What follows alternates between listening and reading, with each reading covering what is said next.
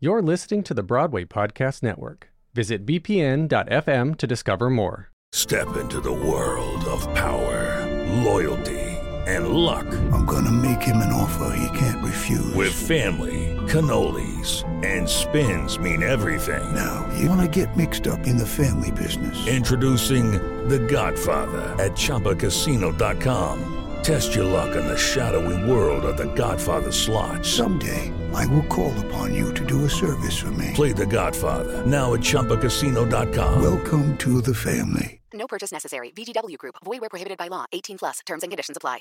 Hello, it is Ryan, and I was on a flight the other day playing one of my favorite social spin slot games on ChumbaCasino.com. I looked over at the person sitting next to me, and you know what they were doing? They were also playing Chumba Casino. Coincidence? I think not. Everybody's loving having fun with it. Chumba Casino is home to hundreds of casino-style games that you can play for free anytime, anywhere, even at 30,000 feet. So sign up now at ChumbaCasino.com to claim your free welcome bonus. That's ChumbaCasino.com and live the Chumba life. No purchase necessary. VGW Group. Void where prohibited by law. See terms and conditions. 18 plus. Hi, I'm Nikki M. James, and you are listening to And the Tony Goes To. It's a look back at Broadway's most magical night, and all of the winners reminisce with delight. With their talent and brilliance, they always impress, and the Tony goes to my special guest. Have you ever dreamed of winning a Tony Award? Did you ever practice your Tony acceptance speech in the bathroom mirror? Did you grow up watching the Tony Awards every year? Do you have a collection of Tony Award shows on VHS tape that you refuse to throw out? Well, then this is the podcast for you. Every week, I interview your favorite Tony Award winners, and together we go down memory lane as my guests share intimate and never-before-shared details about their Tony experience. By the end of every episode, you're going to feel like you just won a Tony. Welcome to And the Tony Goes To. I'm your host, Ilana Levine. Welcome today's Tony winner, Nikki M. James. And the Tony Award goes to Nikki M. James, The Book of Mormon.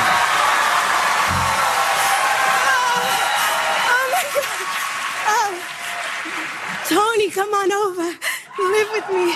This is, I didn't expect to be standing here tonight, and I tried to write a speech, but I felt silly.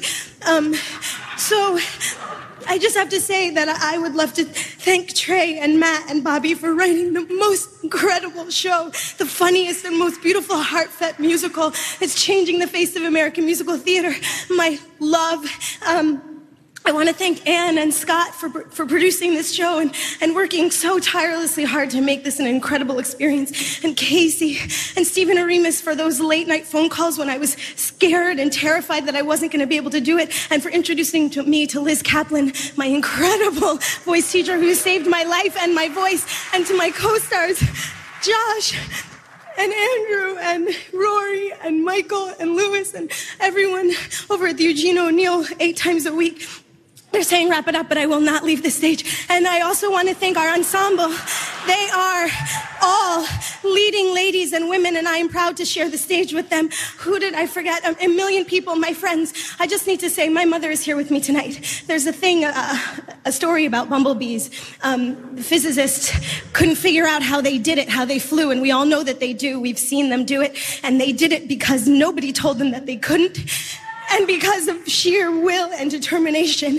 And I come from a long line of bumblebees. And I am so proud. My brother, who is my hero, who is in the balcony up there. So I love my friends and family. And I'm really grateful that nobody ever told me that I couldn't do it and I couldn't fly. And I am. This award, this gorgeous award, is for my Poppy, who isn't here with me tonight, but he sits on my shoulder every night. Nikki, Yeah.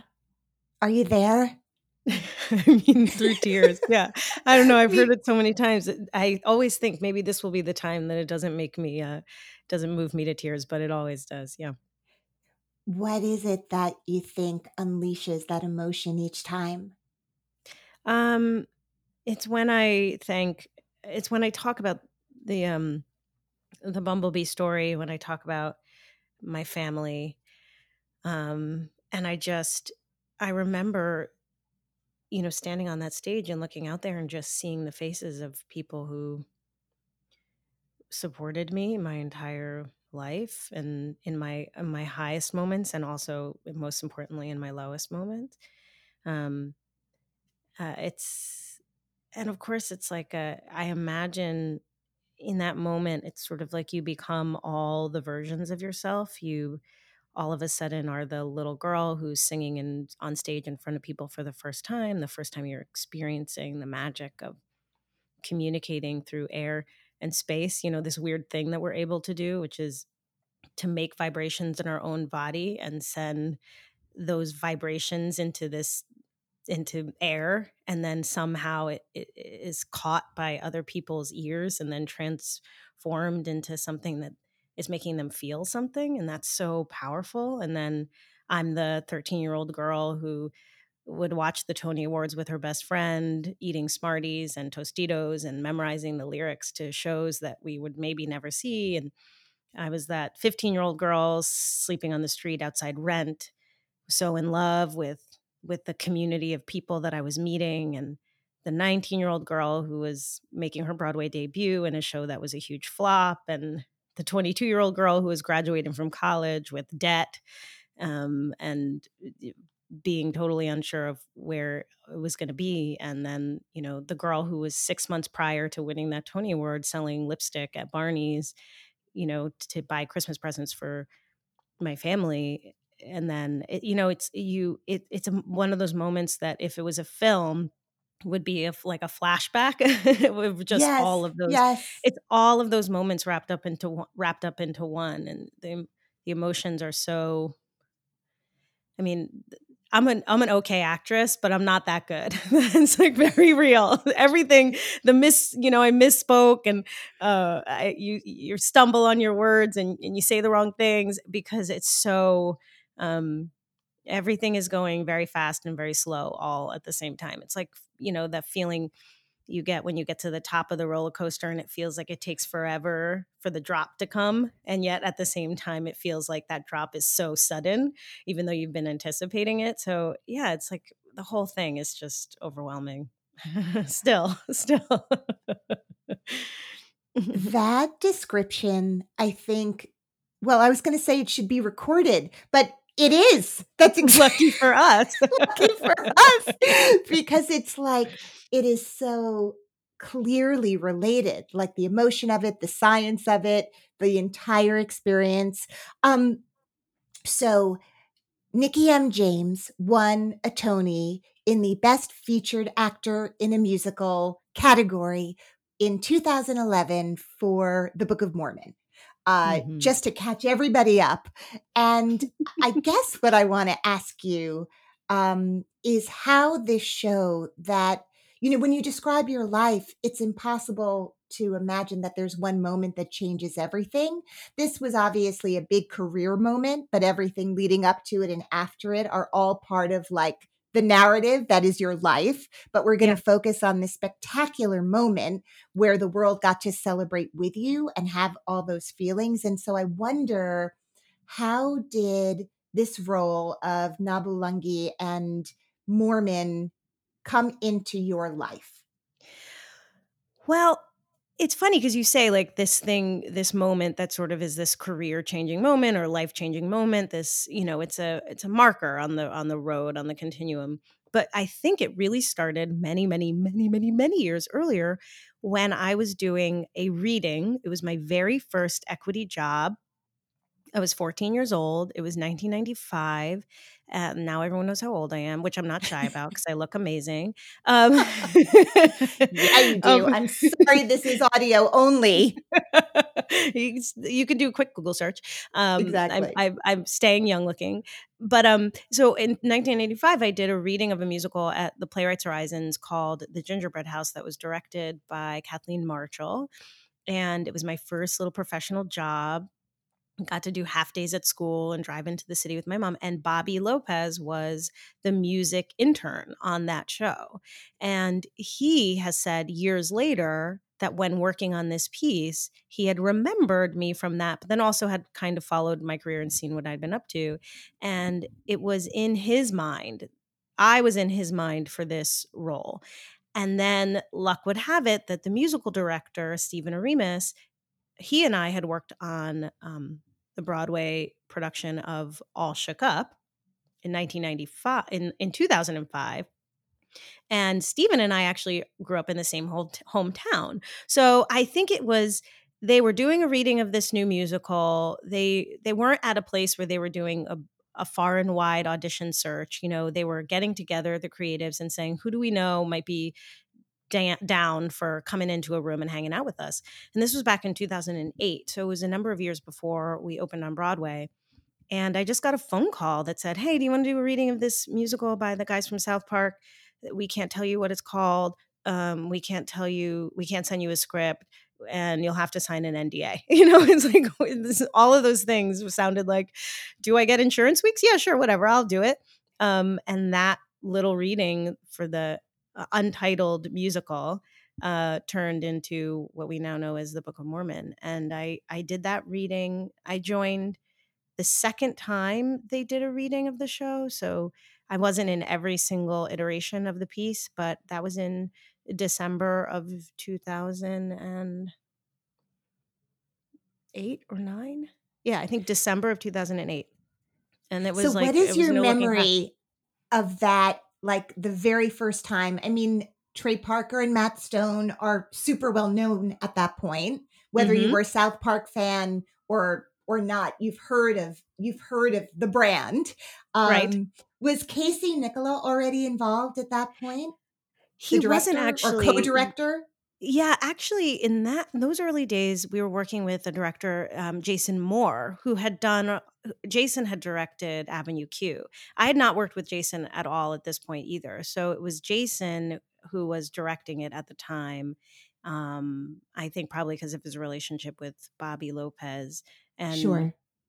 Jason we did maybe 3 or 4 readings together before Casey joined the company, and Casey had the exact right. It's one of those things where there isn't something you could take out of the puzzle to, if one piece was missing, I don't think the show would have been what it was. I think Jason was the exact right director in those developing stages. But once it was time to get it on its feet, I think having a director choreographer helm this piece really helped it have the cohesive feel of the fantasy that we were building.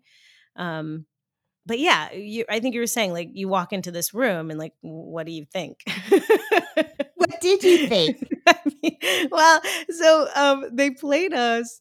There were a few other actors in the room who had done the reading before me, and you could tell that there was this thing that happens every time a new person joined our little family. We would do a sing through, or they would play the demo, and the first 2 songs are 2 by 2 and well, hello, and they're sort of very cute, funny, musical theater, kind of old school musical theater songs. They're pretty traditionally structured. And then Hasadiga comes on, and the beginning of Hasadiga feels very like Hakuna Matata or Under the Sea. It's got this like bit of this like sort of drum beat and this, this sort of fun feel. And then they say, F you, God. And I just remember my face and my jaw just dropping to the floor and thinking, I mean, they said it was irreverent, but I've never said the F word on stage before. Like, this is crazy. But also it felt really, it's like I was 20 in my 20s. I had nothing to lose. And the fact that it was dangerous was the thing that was probably the most exciting part of it. It was both sexy and scary to be involved in a piece like this. And then as the show progressed, they kept on, whatever we thought the line was in the beginning, they would find a way to cross it. And you just get comfortable on the other side of this new line. You're further down, you're further outfield than you ever thought you would be. But there you are. And were Josh Gad and Andrew Rannells around at that time or not yet? So Josh was, and Rory was. Okay. And a good number of our ensemble members. Andrew, like Casey, was one of the last pieces. And I've known Andrew for a long time. He was a, theater kid kicking around the same time I was.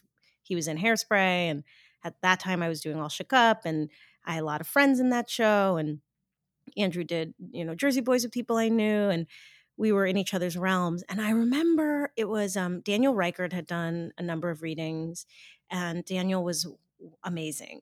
And Josh and I, Rory, we all felt that that was our crew, like that was our trio. And when we heard that they were thinking of, possibly replacing Daniel and or at least exploring their other options, and then we heard it was Andrew Rannells, of course we were excited. I was excited because I knew Andrew, and this was a huge opportunity for him. And I know that he has a voice that's, from some other planet, and a sense of humor that is beyond all. But we were, I don't know, like we had this gang and now they're changing. And within minutes of that first time he started singing I Believe, I feel like either this is a real memory or I've manufactured it, but I know that we, Josh, Rory, and I, when Andrew was added to the mix, we knew that the show had finally become the show that it was meant to be.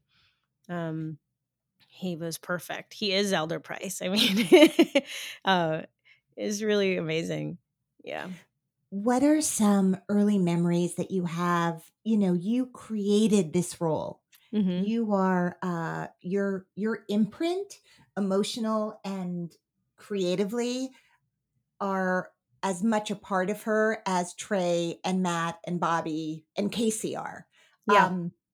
Was there room in the room to weigh in on things that felt good or not good? Like, what was the creative process in making this girl feel real, like really not a caricature and not an idea, but like a deeply human person that was ultimately the centerpiece of this show that at first seems to be about these guys, right? Like maybe this is a two-parter. And when did you realize, like, oh, this character, like, this is very much a centerpiece of this show?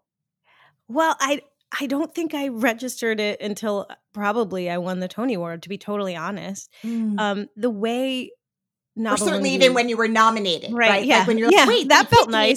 Yeah, that felt nice. But I honestly think that, well, firstly, the first part of your question is that Trey, Matt, Bobby, and Casey, and Steven, they trusted me, and they were building this on my body.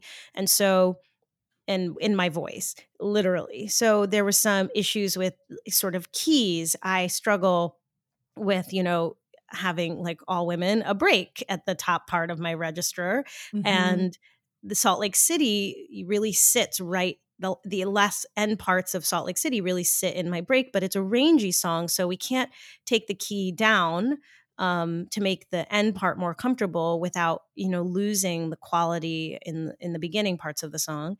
And so we played around with that. We played around with how that would be delivered at the end, and I thought, what if on that high note, instead of it being like some big belty moment, if it feels almost like a prayer at that last part, it sort of lifts and into a different quality. And Bobby was like, oh, let's try it. I don't know. I'd never thought of it that way. And I did it. And he had tears in his eyes. And he was like, that was exactly how the song is supposed to end. And now maybe not if another singer was singing it, but certainly with what I was bringing to the table. And so that feels really nice to know that you're not having to fit anybody's mold of who this person is. Also, the texting device, which is an ongoing sort of joke about Nabulungi misunderstanding, cell phones, texting devices. She picks up a typewriter, and she thinks that she's gotten this texting device with which she can communicate with her friends, and she can. Like, she writes a letter on the typewriter and then delivers it to her friends. It's a very sweet. It's a kind of an innocent mistake that she's making, which is also making a commentary on sort of just the ways in which technology moves throughout the world, and things that we take for granted are things that people who are less fortunate than us maybe haven't yet experienced, et cetera, et cetera. But that sort of came about because I had this idea, which wasn't really built in, that Nabulungi was, if we were considering the Book of Arnold, this new religion that we create by the end of this show, if Nabulungi was one of the apostles, she was John. So she was the whole time writing down all the things that Elder Cunningham was saying, and then her sort of journal entries, her notes, then become the book, the Bible, for this new religion that we've created. And Trey and Matt were like, "That's actually a really great idea." And I came up with it because I just thought could be a prop. I said, "Hey, what if I have like a notebook that I'm walking around with a pencil, and every time Josh says something, I write it down. I'm taking notes." They were like, "That's a great idea." And then a few days later, he came back with the texting device idea. So they took this sort of idea that I had and then turned it into a bit. So I really do feel like that part of the show, that is absolutely a contribution that I had made. And those kinds of things. So I think they trusted the people they cast. They were open to exploration, and the stakes were really low. Like, none of us thought that this show was going to go on to win 11 or 9 Tony Awards, or however many Tony Awards we won. We didn't think it was going to be, we thought we were going to make this show that people were going to make a fuss about, and maybe we'd make it a year. We had no idea. So everyone was just willing to play and be creative. We felt young. We didn't have a model.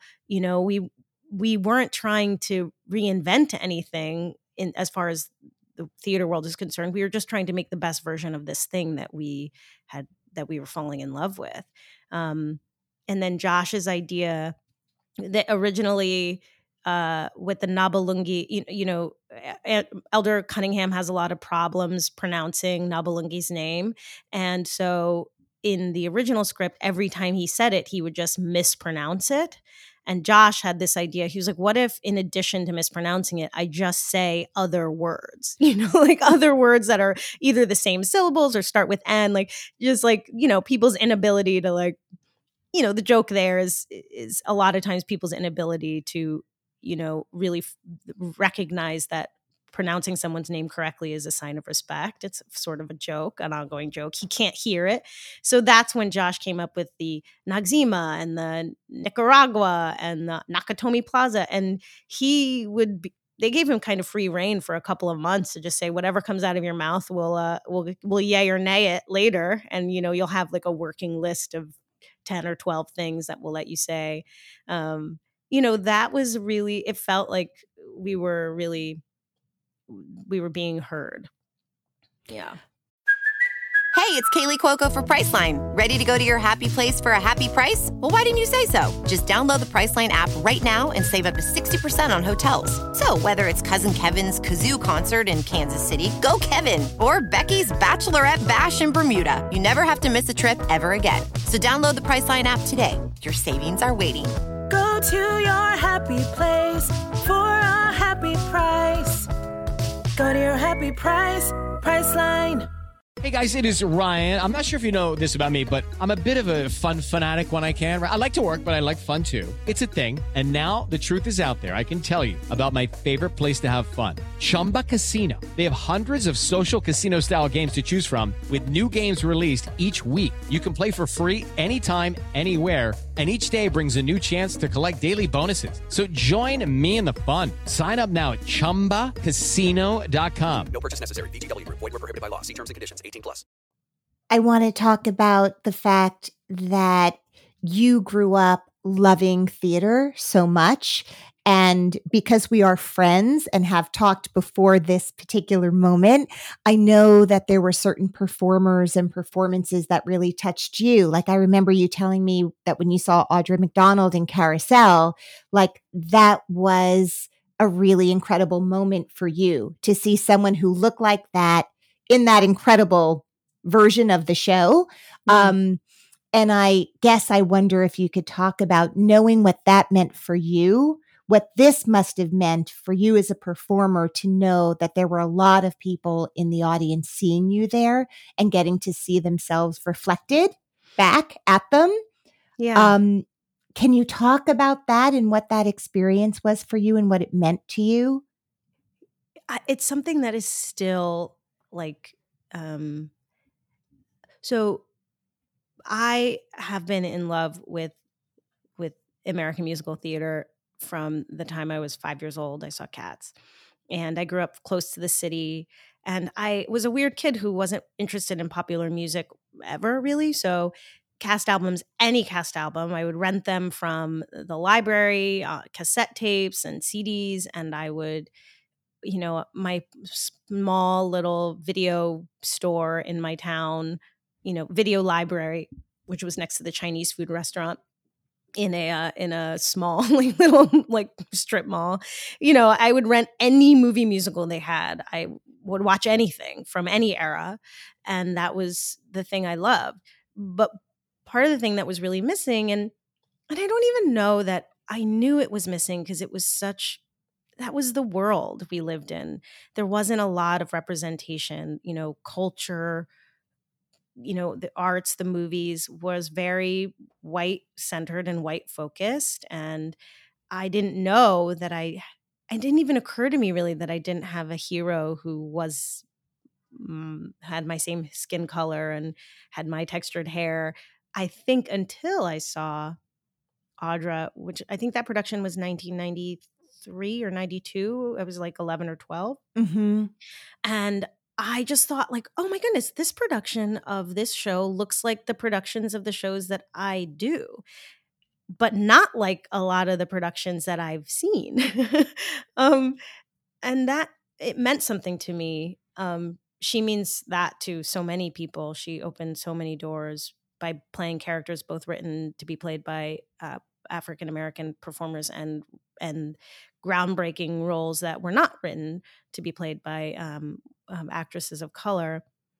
So, but it's almost impossible to ever get up to a place in your life, for me anyway, where I would ever consider that I was even in the same, stadium as Audra or some of these, Diane Carroll, some of these actresses, LaShawne's, then so it surprises me still when someone says, you made me realize I saw myself for the first time. And I get messages like that both while I was doing the show and now with social media being what it is. I get little DMs on Instagram. I'm still surprised and moved and deeply humbled. And then I also register that there's still so far to go. I mean, the struggle really continues, and that's becoming even more, not clearer, but talked about. And so I'm so excited and interested to see what the actresses who are coming out of these conservatory programs or not going to conservatory programs, people who are working both on Broadway and outside of Broadway in incredible regional theaters and, rep companies throughout the country, what kind of works and what kind of boundaries and doors they're going to kick down. So yeah, I feel not worthy of when people say, you've done this thing for me, or you've opened my eyes to something, because I was just trying to make it through my 8 shows a week and still have a voice on Sunday. You and many people thank Liz Kaplan in Yeah. their acceptance speeches. And I wonder if you can talk about, because that was a very heavy singing show, and 8 shows a week is a bear. And I want to know, when you thank Liz Kaplan, what is it? What is the magic that she brings along to her teaching and coaching? Well, Liz is like an incredible listener. So much of the voice, when people say the phrase, I have a, I caught, the emotions get caught in your throat. Mhm. It is so connected to your emotional well-being. And there are times in your life where you could be, I'm sure anybody listening to this who's ever sang can be in their closet or in their shower and singing notes and feeling amazing and free. And then as soon as, it counts and there's an audience, all other kinds of functions of your body start to influence your ability to be free and be connected from without interruption. Your breath starts to get shorter, more shallow. Your heart rate goes up. Your mouth gets dry. All these sort of physiological things sort of get in the way. And we're head cases, singers, performers, actresses, because what we're doing is just so vulnerable and naked. There's such small room for error. So I had always, like I said earlier, I'm a singer first. That's how I came into the world of theater. I love to sing. It's like a gift that I've been given, but I don't have, Shoshana Bean's range or the sort of strength. I have an anatomy, just the way my body is built, where my voice is more sensitive to fatigue than some other performers. And I'm not shy to say that. I work really hard.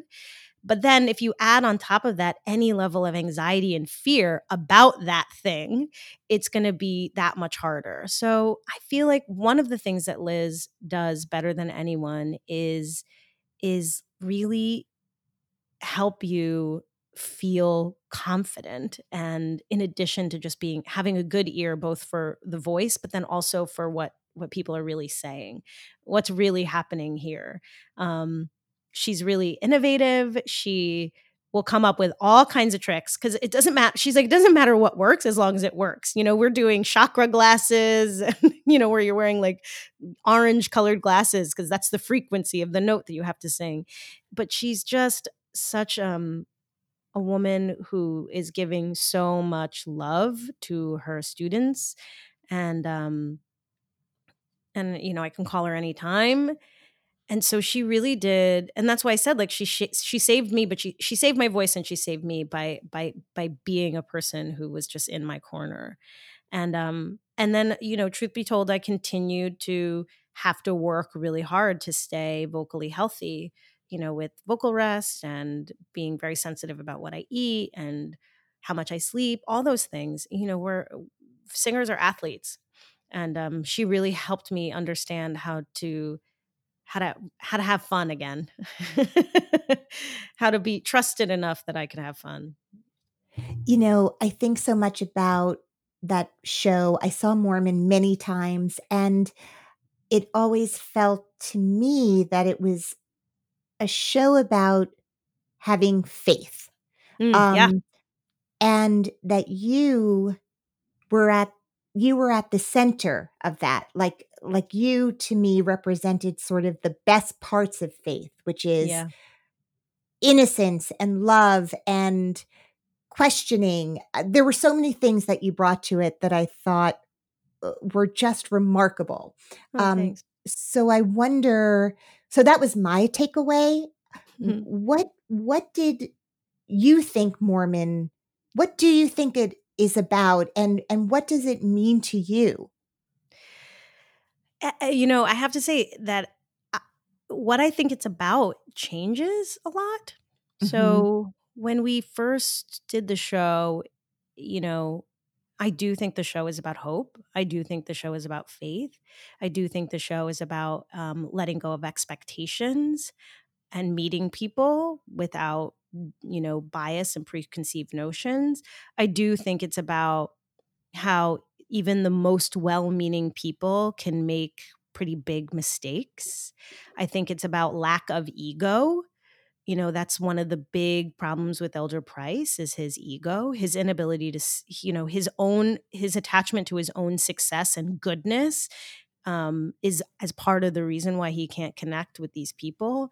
And then here's Elder Cunningham, a person who, thinks he's a total waste of life and space. And so because he doesn't expect that he's great or good, that's out of the way, and he's able to connect with these people.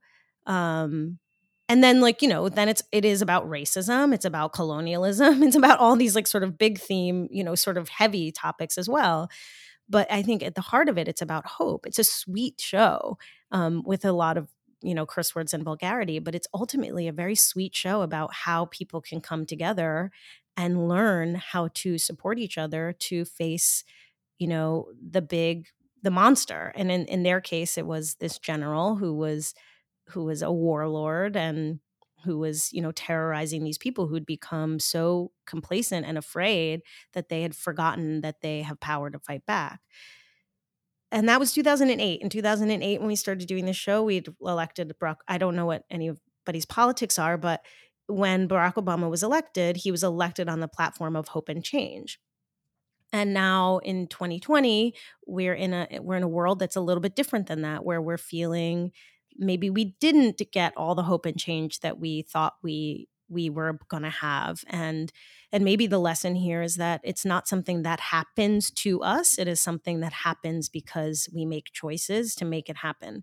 And, so that's what I think the show is about now in a different way. It's about exposing how our complacency can cause damage.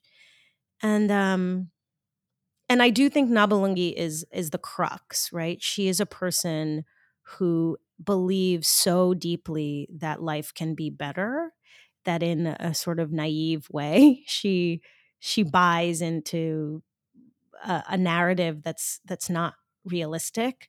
But boy, is it the thing that gets her out of bed every day, belief that there's a place where she will not have to suffer the bad stuff that she's seeing every day of her life. But then she learns that there isn't a place you go to where that happens. That what happens is you change, you make choices, you connect with your community, you believe in something, and not something outside of yourself, but something within yourself. Without even knowing, by following Elder Cunningham, she became a leader. And she didn't even realize that she'd become a leader. She was so focused on leaving and taking her family, her community out of there, that she galvanized them. She brought them together. They started following her. They started being together. And I think that, that's ultimately what the show is about. And then through that lens, we're doing this satire, right? So we're really pointing a finger at stereotypes and racial tropes, and so we're by sort of illuminating those things or highlighting them on stage, we're the gotcha is the joke isn't on the Africans that they didn't believe. The joke is on the audience who the whole time was thinking that these silly Africans were believing what, Elder Cunningham was saying, when ultimately they were saying, we believe in it. We believe in this community because it's making our life better here, not because, the stories are better or worse than any of the other religions or religious people who've come through. That's a long-winded answer. So I don't know, maybe someone else would write a better synopsis than me. Deep answer. It's so illuminating, and I've wanted to talk to you about it because it is a show that, it's people have a lot of opinions about it. And so it's always great to talk to someone who was at the center of it and built it, and to hear sort of how something lands when it's made and how it might change if it were made today, if you were doing workshop number 1 today, or maybe it would stay exactly the same. Like, who knows? Yeah, who does know? Who does know? That's the magic about theater, right? I mean, it's like a very strange thing. When you make a movie, you make it in 1995, and then even if you watch it in 2020, it existed in 1995. It doesn't change. But your viewing of it, but both in theater, the world changes, the performances change, the performers change, and yet the piece itself kind of stays rooted in the time that it was written. It's a very exciting thing. It asks a lot of the audience. I think Book of Mormon is a show. It's very, very funny. And if you just want to go in there and laugh and sort of let it wash over you and be shocked by the use of language and some of the words that we say and do, great. But I think it's a really smart satire that's got at least 7 or 8 onion layers underneath the fact that it's like funny and bawdy, So if you're there for that too, I think you'll find it. Right. Well, I can't help but return to how we began this conversation, which was your acceptance speech, which has so much of the faith and love and perseverance and confidence that your character in the show has inside her as well. And the bumblebee imagery is so incredibly beautiful. And you have remained unstoppable and focused and vulnerable and honest in all the ways in which, you share so much of yourself as a performer. Thanks. And it really is, you are something to behold, my friend. You are a beacon and you are incredibly gifted. And I feel so lucky to have had you on the show today. Thanks. Just so lucky. And before I say goodbye, I'm going to ask you a couple of questions about the night that launched this whole conversation. Sure. And I want to begin with, who did you bring with you to the Tony Awards? My mom was my date. She was sitting next to me, and my manager, who had been representing me my whole career, who still represents me, she was sitting next to my mom. And I had 10 friends and family in the balcony that they bought tickets. So my mom was my date, but the first time I saw my other friends and family in the building was when I got on stage and turned around. I could see them up there in the balcony. It was awesome. Oh, wow. And what did you wear? I wore a Valli dress, Valli, that I found on some crazy dress hunt type situation. And I was wearing my very first pair of Christian Louboutin shoes and some borrowed diamonds from Jacob the jeweler. And where is your Tony as we speak? Well, my Tony Award lives on a shelf above my television in my living room. And I have my little pin, my nomination pin as well there. And I have the envelope, which is more like a booklet right behind it. Oh, Nikki M. James, thank you for being on the show today. And thank you for being just extraordinary in every way. Thank you so much. This was a nice trip down memory lane. I appreciate it. Of course. And The Tony Goes To is produced by Alan Seals for the Broadway Podcast Network. The music and lyrics for the theme song were written by Georgia Famusa.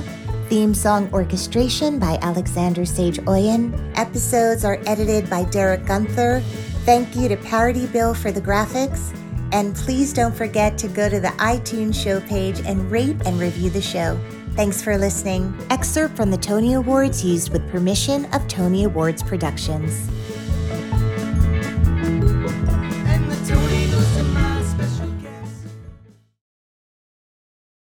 Hey, it's Leslie Odom Jr. here on the Broadway Podcast Network to tell you about the Rise Theater Directory, a program of Maestro Music. Rise is a national online resource designed to connect and empower backstage and administrative and creative theater professionals from underrepresented backgrounds. If you work or aspire to work in the theater community, this can help you find your next project. And if you hire theater professionals, search the Rise Theater Directory to find your next team. Create your profile now and get more information by visiting risetheater.org. That's theater with an RERISETHEATRE.org, because only together we rise. Hello, it is Ryan, and I was on a flight the other day playing one of my favorite social spin slot games on ChumbaCasino.com. I looked over at the person sitting next to me, and you know what they were doing? They were also playing Chumba Casino. Coincidence? I think not. Everybody's loving having fun with it. Chumba Casino is home to hundreds of casino-style games that you can play for free anytime, anywhere, even at 30,000 feet. So sign up now at ChumbaCasino.com to claim your free welcome bonus. That's ChumbaCasino.com and live the Chumba life. No purchase necessary. VGW. Void where prohibited by law. See terms and conditions. 18+.